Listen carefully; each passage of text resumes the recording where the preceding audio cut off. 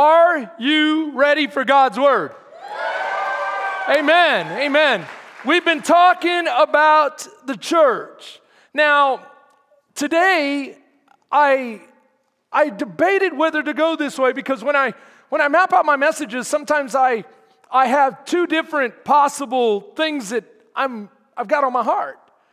And then as I get closer, I'm asking the Lord, which one? And I believe this is where He really impressed upon my heart to go in this direction. And I'm going to let you know that before I put the title up there, this is going to be one of the most profound messages you can ever hear. I'm not saying this one will be, but the message that it covers is one of the most profound you could ever hear. It fills you with hope, peace, calmness, confidence. I mean, it is the reason why we're Christians. And so, today we're going to talk about the rapture of the church. Okay, yeah. About five of you really received that. Amen. But that's the truth. When you say rapture, sometimes people don't really get it as a message of hope.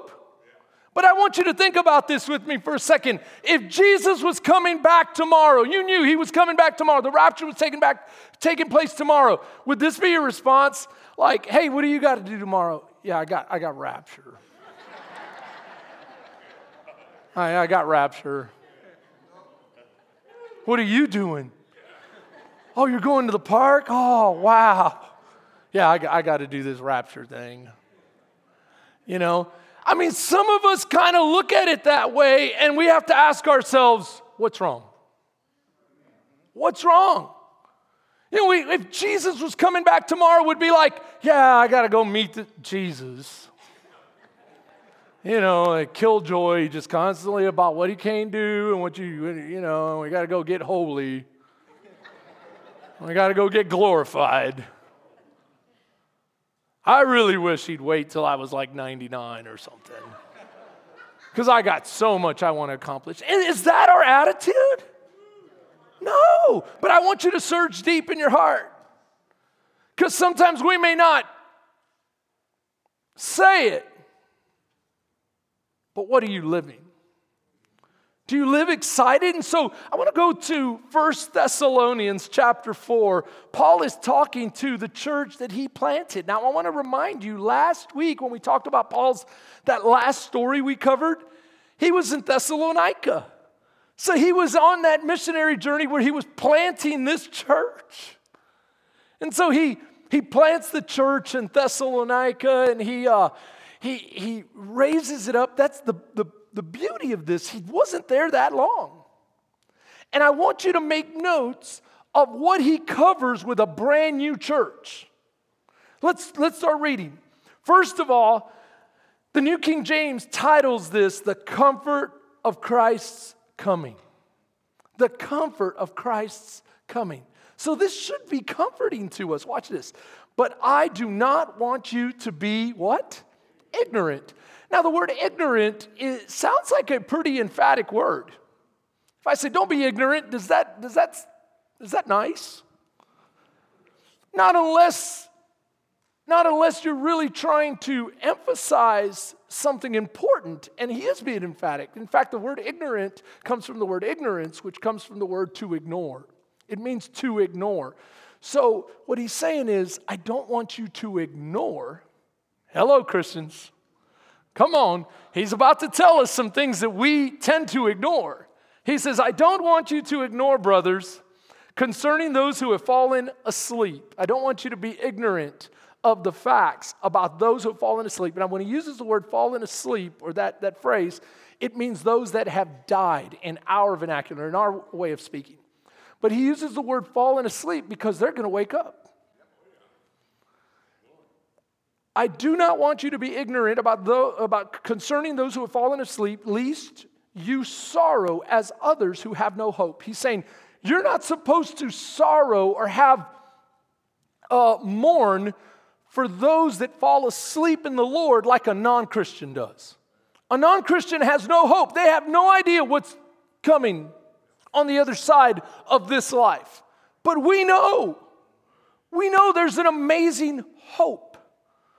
Therefore, yes, we're going to be sad. Yes, we're going to have sorrow. Yes, we're going to mourn. But we mourn with hope. Meaning, we'll see you again, loved one. For if we believe that Jesus died and rose again, even so, God will bring with him those who sleep in Jesus. So I want you to think about this. He's going to bring with him those who sleep in Jesus. For this, we say to you by the word of the Lord, that we who are alive and remain until the coming of the Lord will by no means precede those who are asleep. So the ones that are asleep are going to go first. And then us. What is this that's going to happen? For the Lord himself will descend from heaven with a shout, with the voice of an archangel, and with the trumpet of God, and the dead in Christ will rise first. Wait a minute, but he just said something in verse 14. Even so, God will bring, verse 14, God will bring, that's go one up, there we go. God will bring, watch right there, what? With him those who what? Now let's go back down. So he's bringing with him those who have fallen asleep. But then he says, we will not precede those who are asleep. That means the ones who are asleep, verse 16 now, the Lord himself will descend with the archangel, and the what? The dead in Christ will rise first. So those that are asleep are going to rise, but he's bringing with him those that are asleep. What's going on here? Do you remember when Paul says, absent with the body, present with the Lord? Your soul and spirit is with the Lord, but your body's in the ground.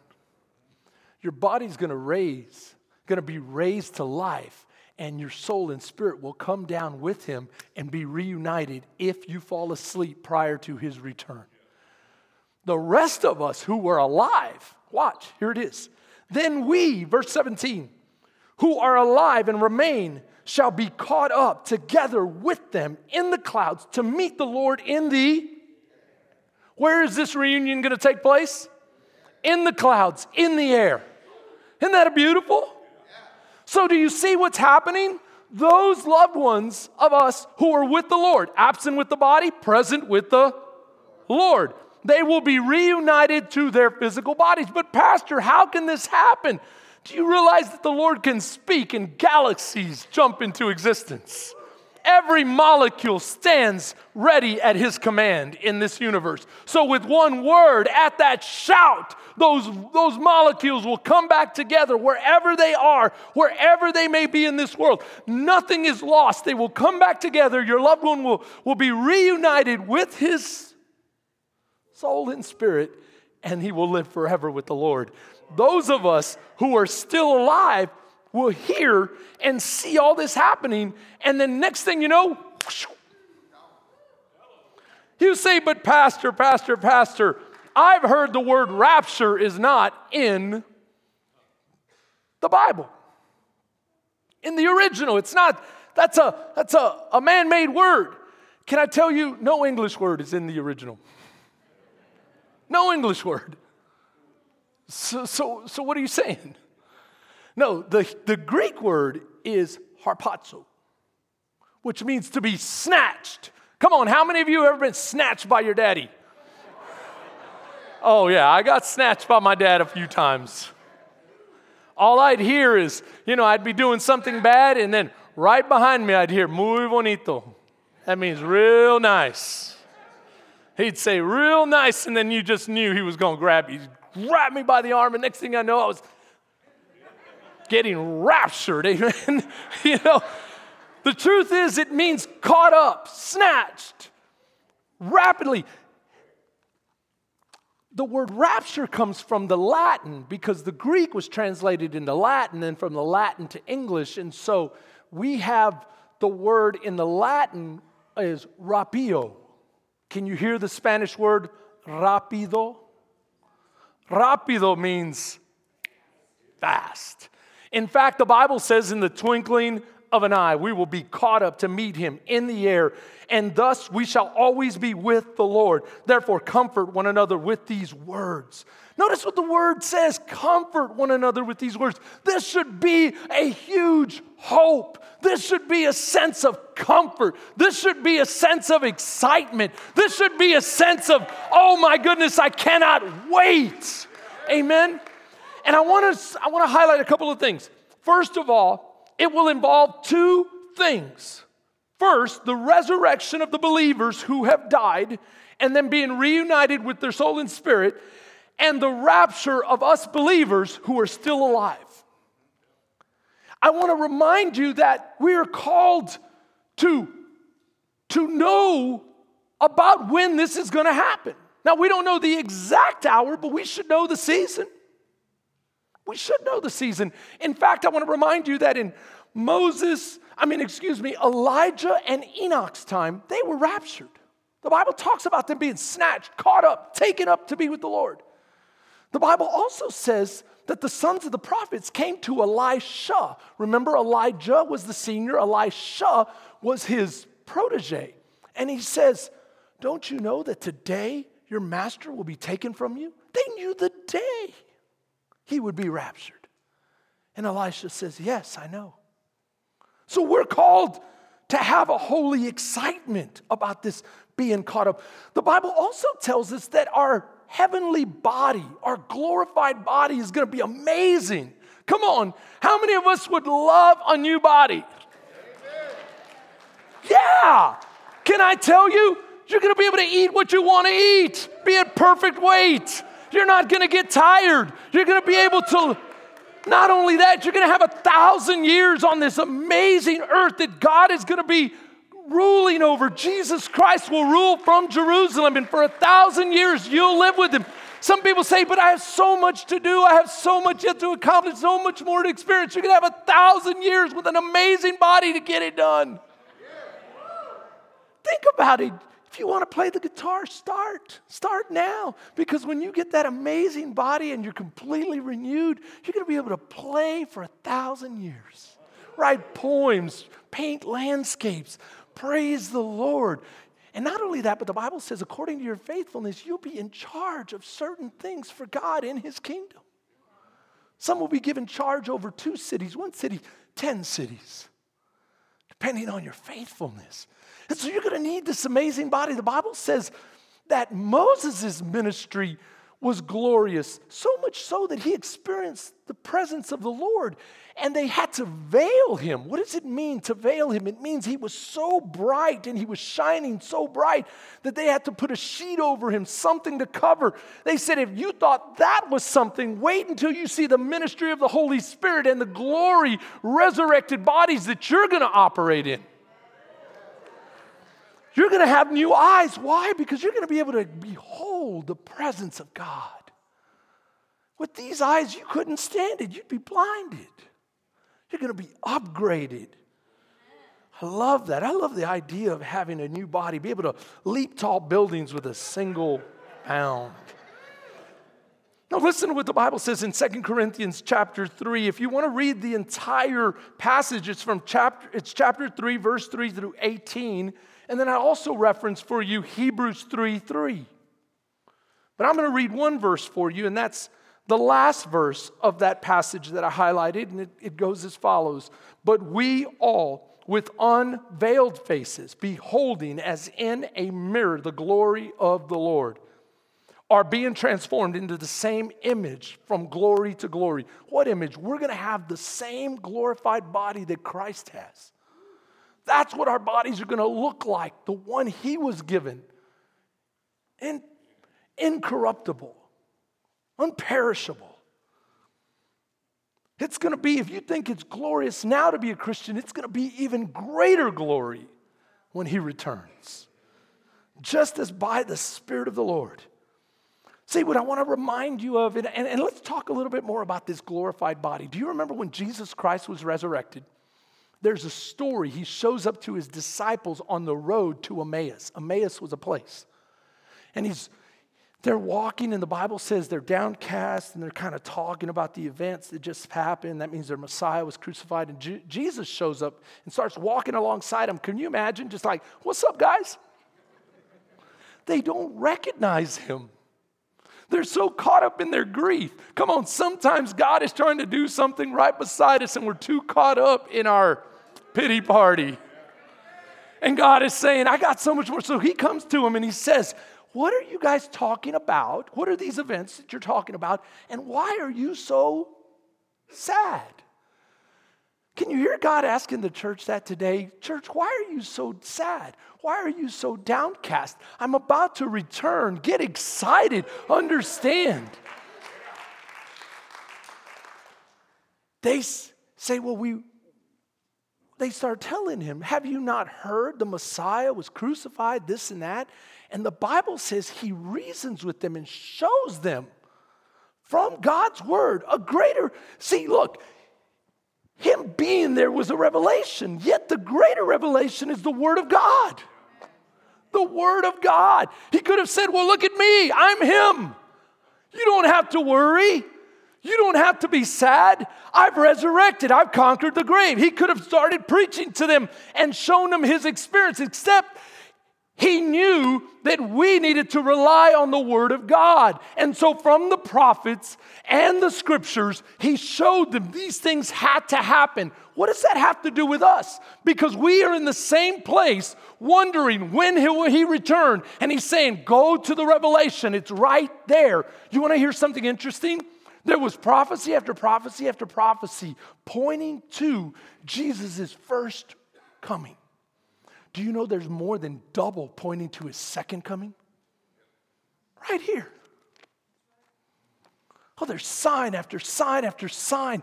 It's time for us to get excited. And so he stays and he eats with them. And then he disappears. He leaves. And they come back and they tell the disciples, we saw the risen Savior. And they're like, yeah, right. They tell the other guys that we saw the risen Savior. No, he ate with us. They go, Thomas and the rest of them, we won't believe it unless we touch him. So then he shows up and he walks through a wall. Think about your body. Think about it. You're going to be able to walk through walls? I don't know what that's going to be like, but no more car accidents for us. I can remember one time, I've told you this story before. I was about to get killed. And I felt like my guardian angel, something big, something amazing pulled me back. I ended up 12 foot back. I don't know how it happened. But in my resurrected form, I'd be like, oh, wow, whew. No big deal. And they say, well, he's a ghost. Oh, no. And he says, isn't it interesting, one of his most popular commands to his disciples is don't be afraid. He says, don't be afraid, I'm not a ghost. You can touch me, you can feel me, I have bone and flesh. Or not flesh, but I have body, material. I'm materialist, I'm not a phantom. Do you hear what I'm saying to you?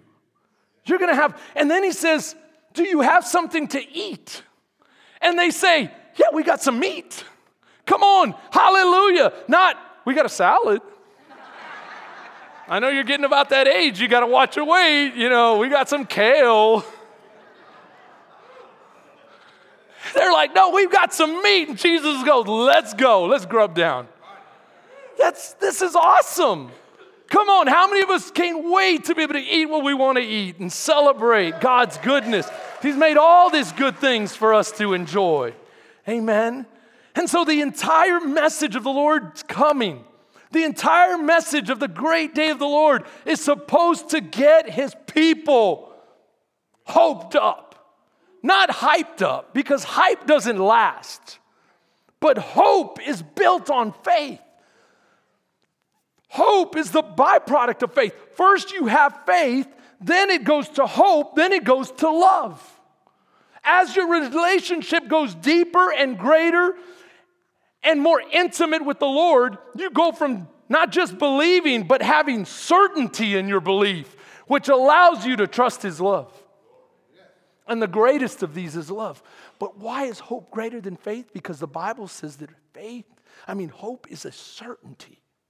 You know. You go, but what do you mean? His coming is supposed to hope me up? Yeah, watch what the Bible says in 1 John chapter 3, verse 3. And everyone who has this hope in him purifies himself. What does that mean? Just think about it. If you know with certainty he's coming back tonight, how would you live today?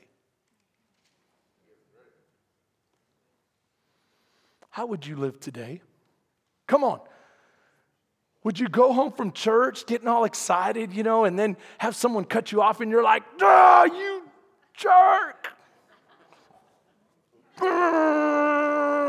Catching up to him, swerving. Is that, and then like you treat someone on the road that way and then, oh, hi, Lord, I about that.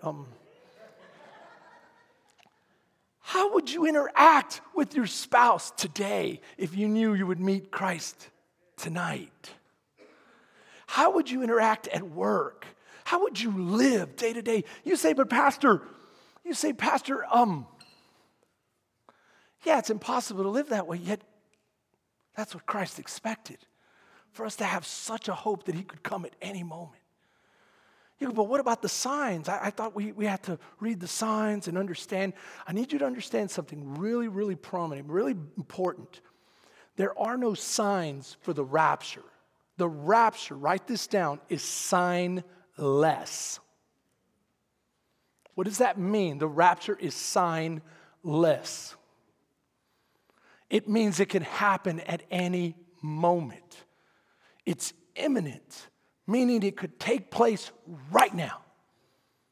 Right now, and so you have to be ready. You go, okay, well then, if it could happen at any moment, then and I need to be ready. What are the qualifications? Okay, get ready. I'm going to list 10 of them for you. No, I'm just kidding. There's one. There's one qualification. You want to know what the qualification is? It's right there in 1 Thessalonians chapter 4, verse 14. 1 Thessalonians chapter 4, verse 14 says, for if we believe, come on, what is the qualification to believe? Now, I know that some of you might have a problem with me saying this, but just bear with me. I do care.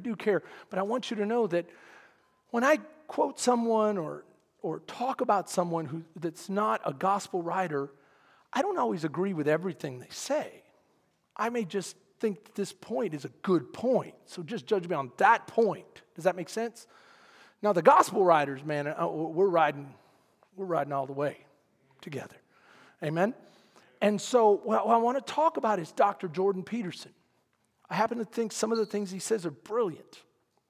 I don't know all the things he says, and I'm sure I don't agree with all of them.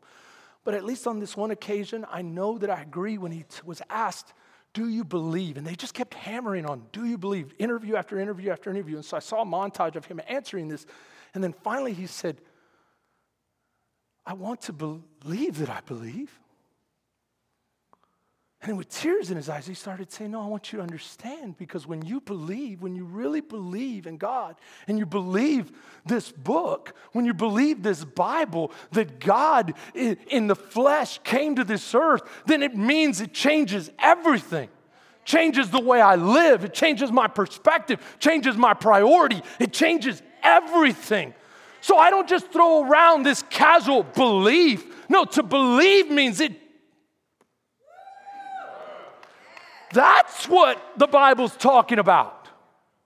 The kind of belief that says, Lord, I didn't just name you, I didn't just call you my Lord once upon a time, but you are my Lord continuously in every situation, in every circumstance, with everything that takes place. I die to myself. I live for you. Lord, teach me how to live by your word. Teach me how to live by the prompting of your spirit. Oh God, this is important to me. I believe that someday you'll split the sky wide open. You'll call me by name and I'll be. And if that's happening, then that's epic. And it's paramount and greater than anything else in this earth. Greater than my business and my family, than my children, than anything. Everything takes second place to that. That's the kind of belief. Okay, so if you believe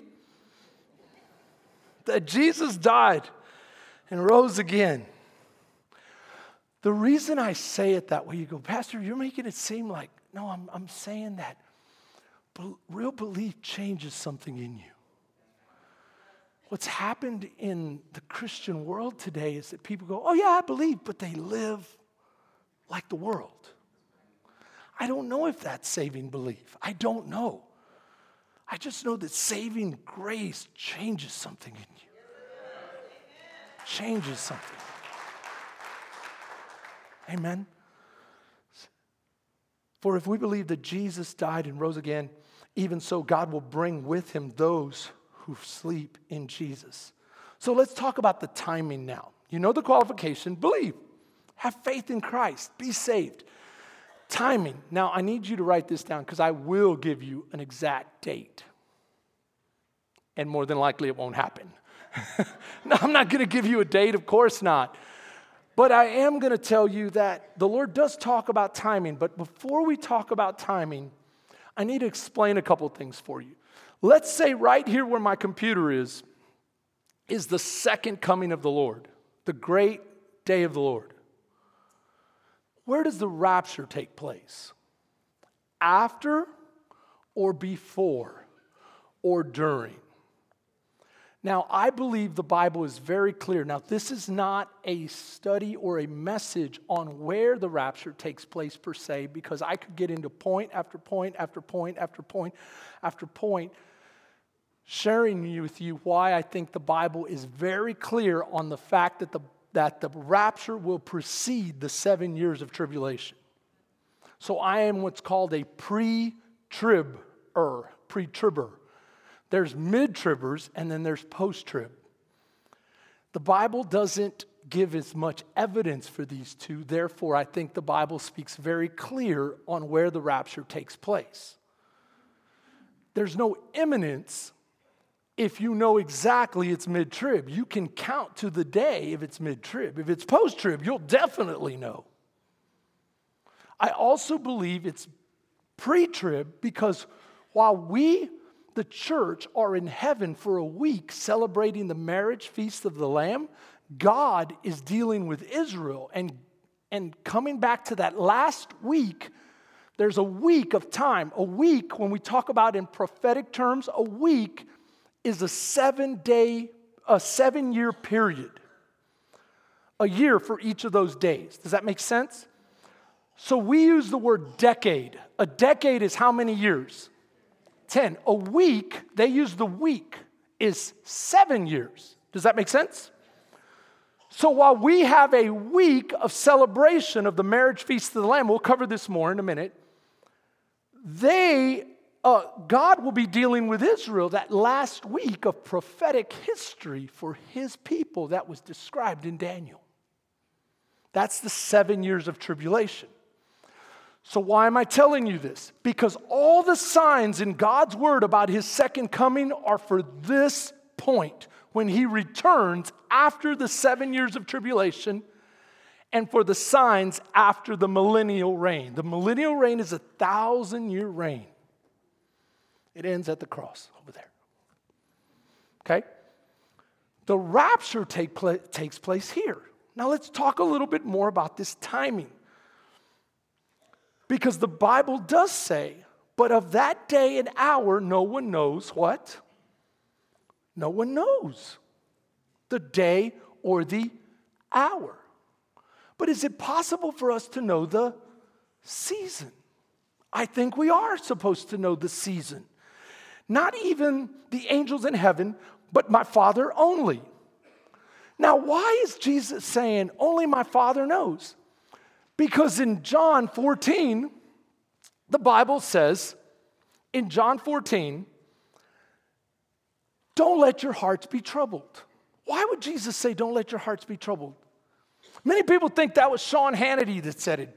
Wow, Jesus is quoting Sean Hannity. No, Sean Hannity's quoting Jesus, right? Don't let your hearts be troubled. Believe in God, believe also in me. In my Father's house there are many mansions. If it were not so, I would have told you. And now I go to prepare a place for you, that where I am, there you will also be. What is he saying? He's basically reassuring his disciples, which are the foundation of the church. That's the beginning of the church. Right there, his disciples. His disciples would be the start of the church. How do we know that? Because in the book of Ephesians, the Bible says that the prophets and apostles were the foundation of the church, Jesus being the chief cornerstone. So we build on that foundation. Don't ever call us foundations. There's no foundations. There's one foundation. It's the rock of Jesus Christ by which we build our lives. Amen? Amen. So watch. So the church here is being told by their bridegroom, I'm coming back for you. This is very familiar to Jewish boys because that's what they would do if they were marrying a girl. They would say, sweetie, would you marry me? Yes. Then I will go and prepare a place for us. They would sign a covenant together. His covenant, right? This is the new covenant that I make with you. Didn't he say that at the Lord's Supper? And they would drink of the cup of joy together. And then he would go for a 2-year period or so and prepare a place on his father's land. Now, why his father's land? Now, you have to remember, the Jewish people were in tribes. And each tribe had an inheritance. Each tribe had an inheritance. And so whatever tribe you were still a part of, you'd go to your father's house and you'd get your inheritance. And from there, you would build. And then when you were done, you would go to your father and you would say to your father, I'm done. And your father would come and inspect and make sure everything was right. And when he was ready and he thought you were ready, he would say, go get your bride. And then with a shout, you would get up and you would start going through the streets. Now, are you telling me the bride would have no way of knowing when her husband was coming for 2 solid years? No, they would still be talking. And he would send word, I'm waiting on dad now. It's done. It's almost done. It's done. Any day now. And she would get herself ready.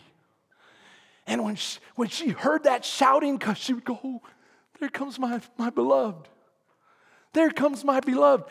And it was a tradition that his groomsmen and him would go and they would take the bride and they would pick her up and put her on a litter. It's a chair on 2 poles that never touches the ground. And the groomsmen would fly her back, it was called, to his house. Do you see how we're going to be flown to meet Jesus because we are the bride of Christ. When his work is done, he will let the Father know. And the Father, but only the Father knows. So let's talk a little bit more about this timing.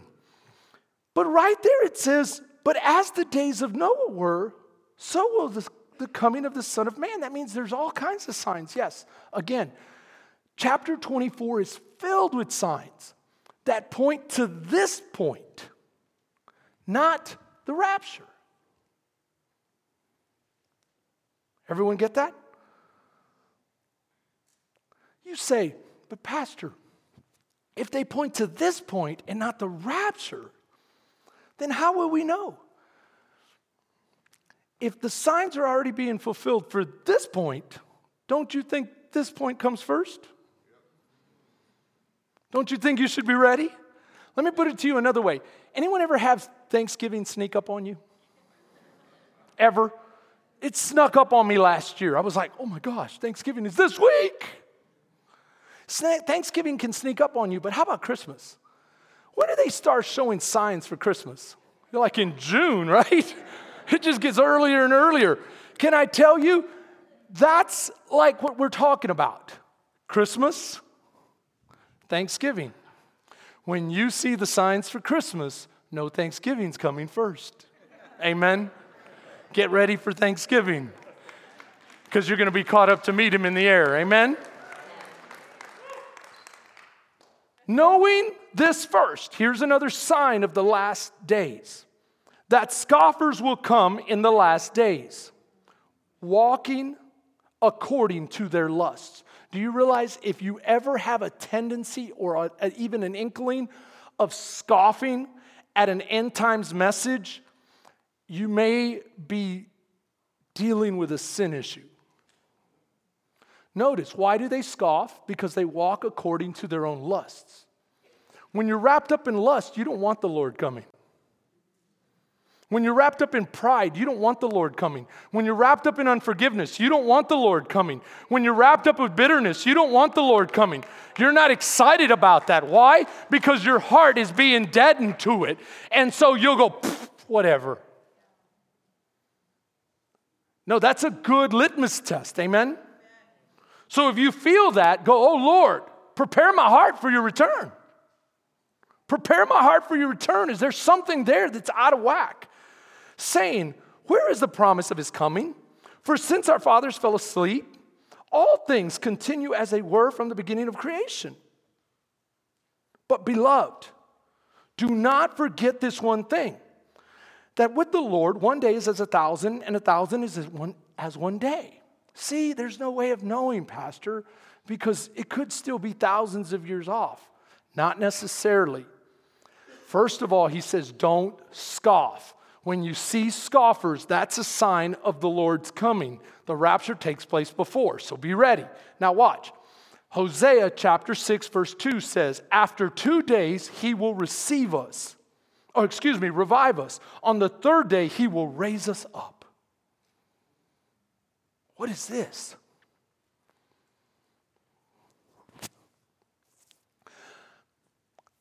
Go with me to one more verse, couple more verses. But woe to those who are pregnant and to those who are nursing babies in those days. For there will be great distress in the land and wrath upon his people. Whose people? Yeah, God's people. And they will fall by the edge of the sword and be led away captive into all nations. And Jerusalem will be trampled by Gentiles until the time of the Gentiles are fulfilled. Okay? The time of the Gentiles are fulfilled. Read with me in Romans 11:25. For I do not desire, brethren, that you should be ignorant of this mystery, lest you should be wise in your own opinion, that blindness in part has happened to Israel until the fullness of the Gentiles has what? Are you with me? Are you sure you're with me? Okay, here we go.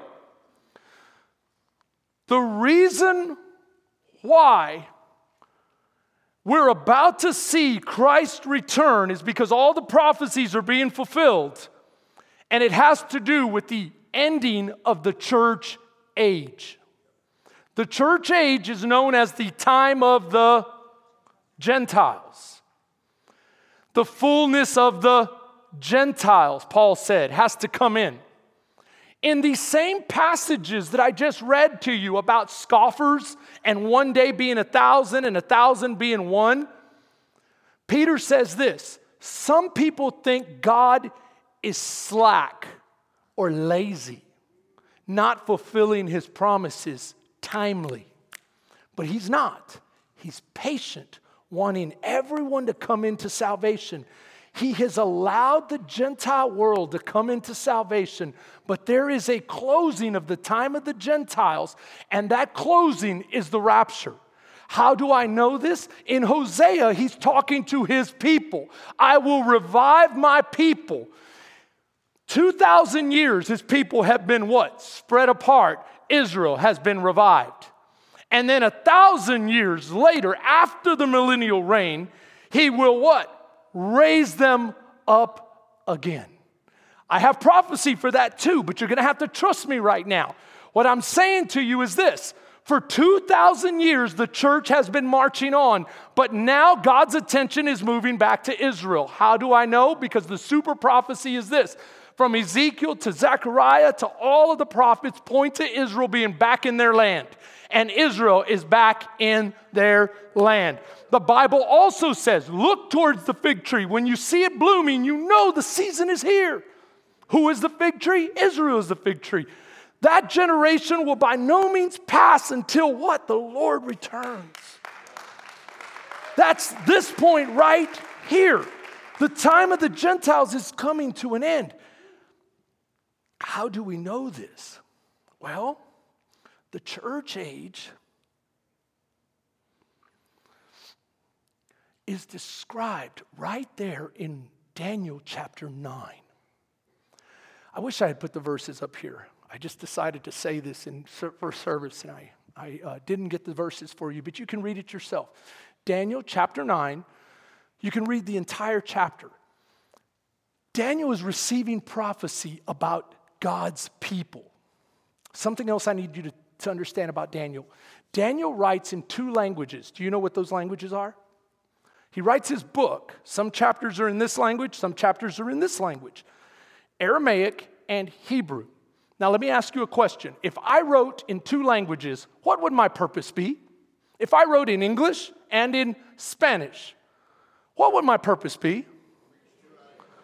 To reach 2 audiences. Very good. Yeah, I'm reaching 2 audiences. So when he writes in Aramaic, who's he reaching? The Gentiles. How do we know this? Because every prophecy that he writes in Aramaic is about the world. About Alexander the Great, or about the Medes and the Persians, about Babylon, about all these different Gentile empires. But when he writes in Hebrew, it's for the Jewish people.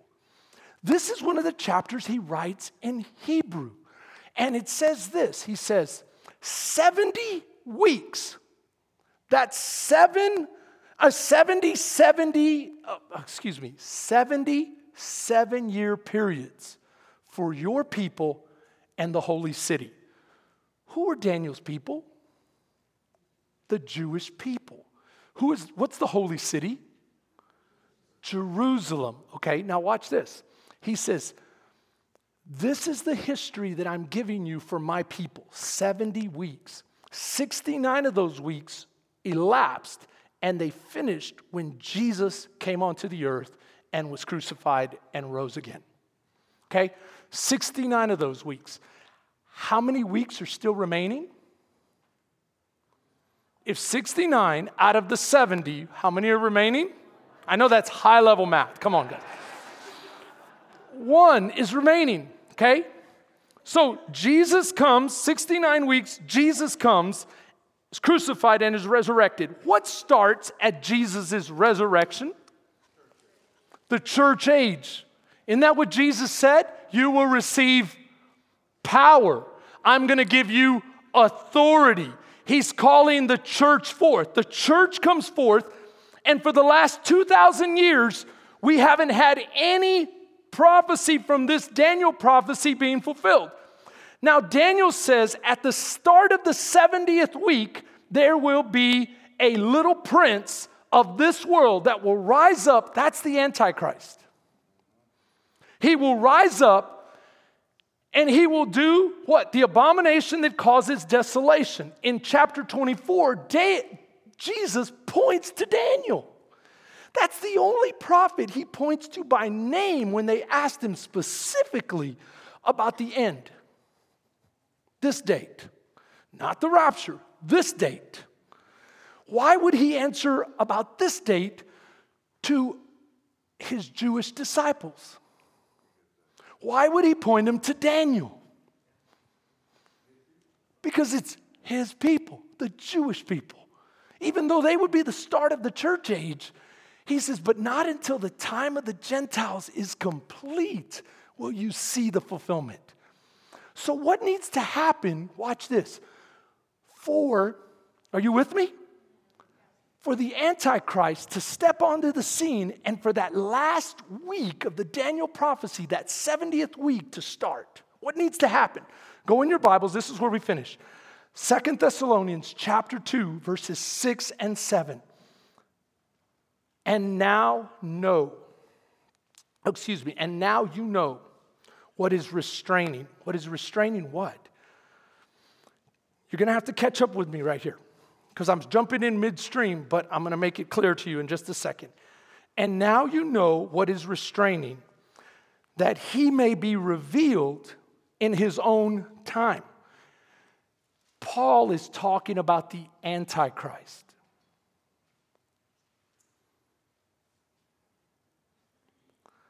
For the mystery of lawlessness, the Antichrist is known as the lawless one, is already at work. Only he who now restrains will do so until he is taken out of the way.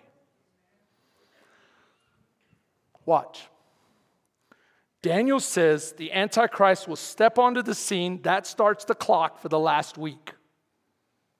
What needs to be taken out of the way so that he can step onto the scene? The Holy Spirit, and the church is going to be removed. Thereby, the Holy Spirit steps aside and the Antichrist steps forward. So this is where we finish. How do you know that, Pastor? Because it's right there in God's Word. God's Word said we were given what? Power and authority. It's that power and authority by the Spirit of the living God that keeps the lawless one at bay. It is. Power and authority. When the church age comes to a close and the Spirit of God raptures His church, this world will be devoid of Christians. This is why I told my son a couple of years ago on our way to Colorado, I said, son, are you sure you're saved? He goes, yeah, no, I'm sure. I said, no. Let's talk end times for a minute. Because when that rapture happens, and it happens in the twinkling of an eye, you won't be able to ride home to glory on my faith. You won't be able to ride home on mama's faith or grandpa's faith or grandma's faith or anybody else's faith. You're going to have your own relationship with Jesus Christ. Because when that day happens, and it's going to happen, I'm certain that it's going to happen. Watch this. You don't want to be on this earth with no Christians.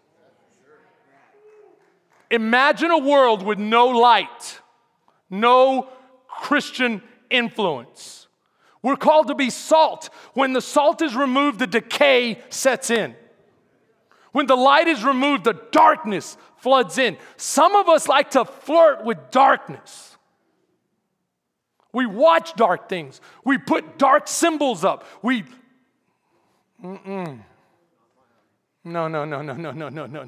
You don't want to flirt with darkness. You are children of the light. And so when that happens, that last 7-year period that he still owes Israel is going to start. And what are we going to be doing? Well, the Bible says that we will be participating in the marriage feast of the Lamb. Watch this. The marriage feast of the Lamb. Put it up there, Chuck. Revelations. Blessed are those who are called to the marriage supper of the... What is the marriage supper of the Lamb? This is where we finish. This is the good news. The church is called to a week-long supper of marriage with Jesus Christ. While he turns his attention back to Israel, the church is going to be in heaven partying it up with him. We're going to escape the wrath. He says that we're not going to be... Now, I need you to understand this because some people, you got a second? I got 1 more minute. Some people say, no, you're going to go through it because you need to be purified. Jesus made you pure. You don't have to go through the tribulation to be pure. Well, you need to be made righteous. Jesus made you righteous. You don't have to have the wrath poured out on you. How many of you would pour out wrath on your future bride-to-be just to make sure she was worthy? No, she wasn't worthy. Jesus made her worthy. Amen? Jesus made you worthy. So we're going to be raptured.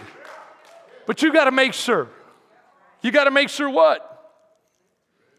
Well, there's those 10 qualifications.